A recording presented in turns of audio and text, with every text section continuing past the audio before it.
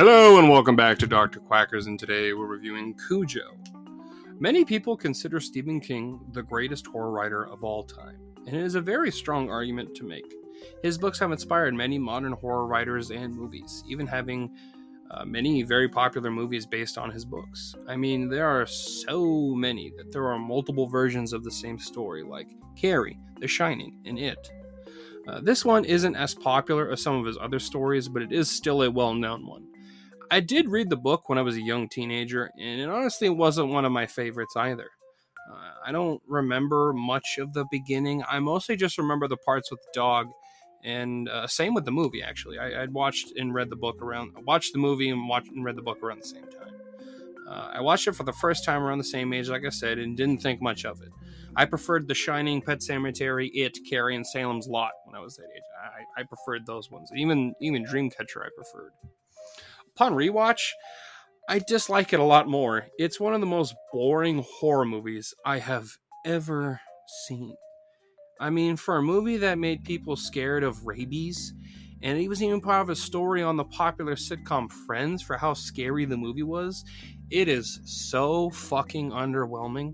And most of the problem that has to do with that fact is that the movie is an hour and a half, but parts of the story with Cujo is maybe 30 minutes at the most. Maybe a third of the movie is actually spent on the title character. Like, that's it? Like, it's not like he goes like, it's not like Cujo goes on like a rampage or something for like the whole movie as things goes on. No, he doesn't really start doing shit until like the end of the movie. He gets rabies and then just, slowly starts going, catching rabies. For the most of the movie, it's about how a small boy is scared of monsters coming from his closet and how his mom is cheating on his dad with a family friend. I can't tell you how much I don't care about how she is cheating on her husband. I mean, she's a piece of shit, but I didn't watch this movie for that fucking storyline. If it was in the first 30 minutes, it would work better and let most of the runtime be her survival with her son. Instead, I got to watch a story mostly about a couple that I don't give a shit about. I was so bored, and it made the movie feel twice as long as its actual runtime.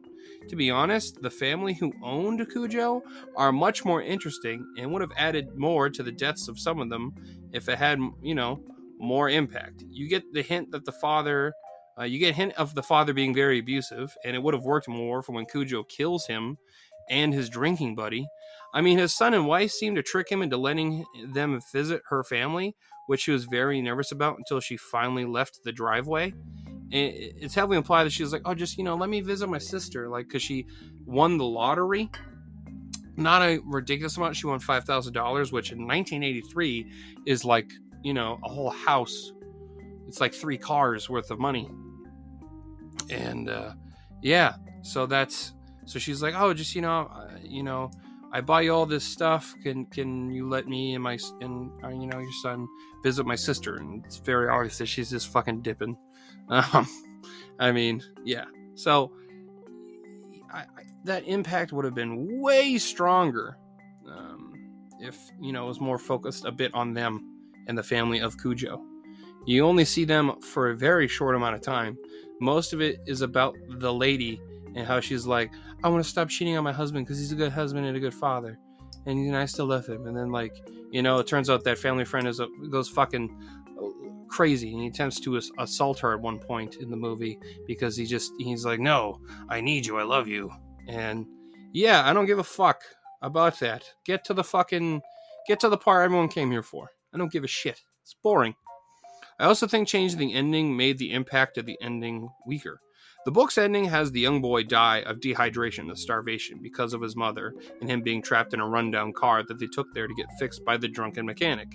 The movie isn't scary at all, to be honest. The makeup is cheesy, and so are most of the special effects. There are a lot of horror movies that are still great years later, and that still look great years later, and this isn't one of them. It's just bad. There are horror movies that are no longer scary, but they're just such great films that they stand the test of time, like the Universal horror or the Universal monster films, like Silence of the Lambs, like Friday the 13th, Halloween, Nightmare on Elm Street. I mean, I would still argue that Nightmare on Elm Street is still pretty freaky, but like those other two, I mean, they're not. Or like even some Stephen, like The Shining. I wouldn't consider it scary. Might scare other people, but it's, to the standards of today, it's not. But the stories are so compelling that it makes it stand the test of time. Audiences still come back to rewatch them or watch them for the first time. You know what I mean? This isn't one of them. It's garbage. But yeah, I'm not gonna lie, the little boy annoyed me a lot in this movie, and I was like, at least I know he dies, and then he didn't, and I was like, wait, he's supposed to be dead.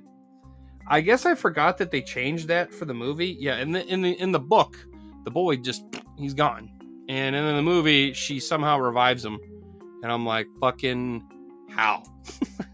he should be dead. And it made that impact weaker, because to be honest, if it wasn't for what she did, there are aspects of the story that wouldn't have happened. So I'm not saying remove the story completely of like her infidelity and all the problems of early marriage.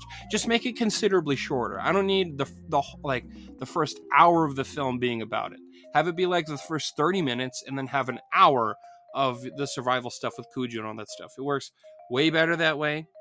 And I will say this movie does have some ridiculous elements with Cujo. Like, the rabies gives some like fucking super crazy strength. Like, there's that one point where like he should be fucking dead. Like, he like slams his head into the car, like rams the car multiple times to the point where he's like, his head is bleeding, like he's gushing blood. And I'm like, he should be dead. Like, he should have knocked himself unconscious. Like, I'm like, maybe I don't know that much about rabies to know that I guess you can just not die because you're crazy enough to not die, but it's still a dog. You fucking kidding me? Yeah, but this lady just makes some dumb fucking mistakes throughout the whole thing, which is normal for horror, so I'm not gonna fault it too much. But it's not scary, and it's fucking boring. And I don't know, the rabies dog story I just don't find scary either. It's like, it's a dog. What's scary about a dog?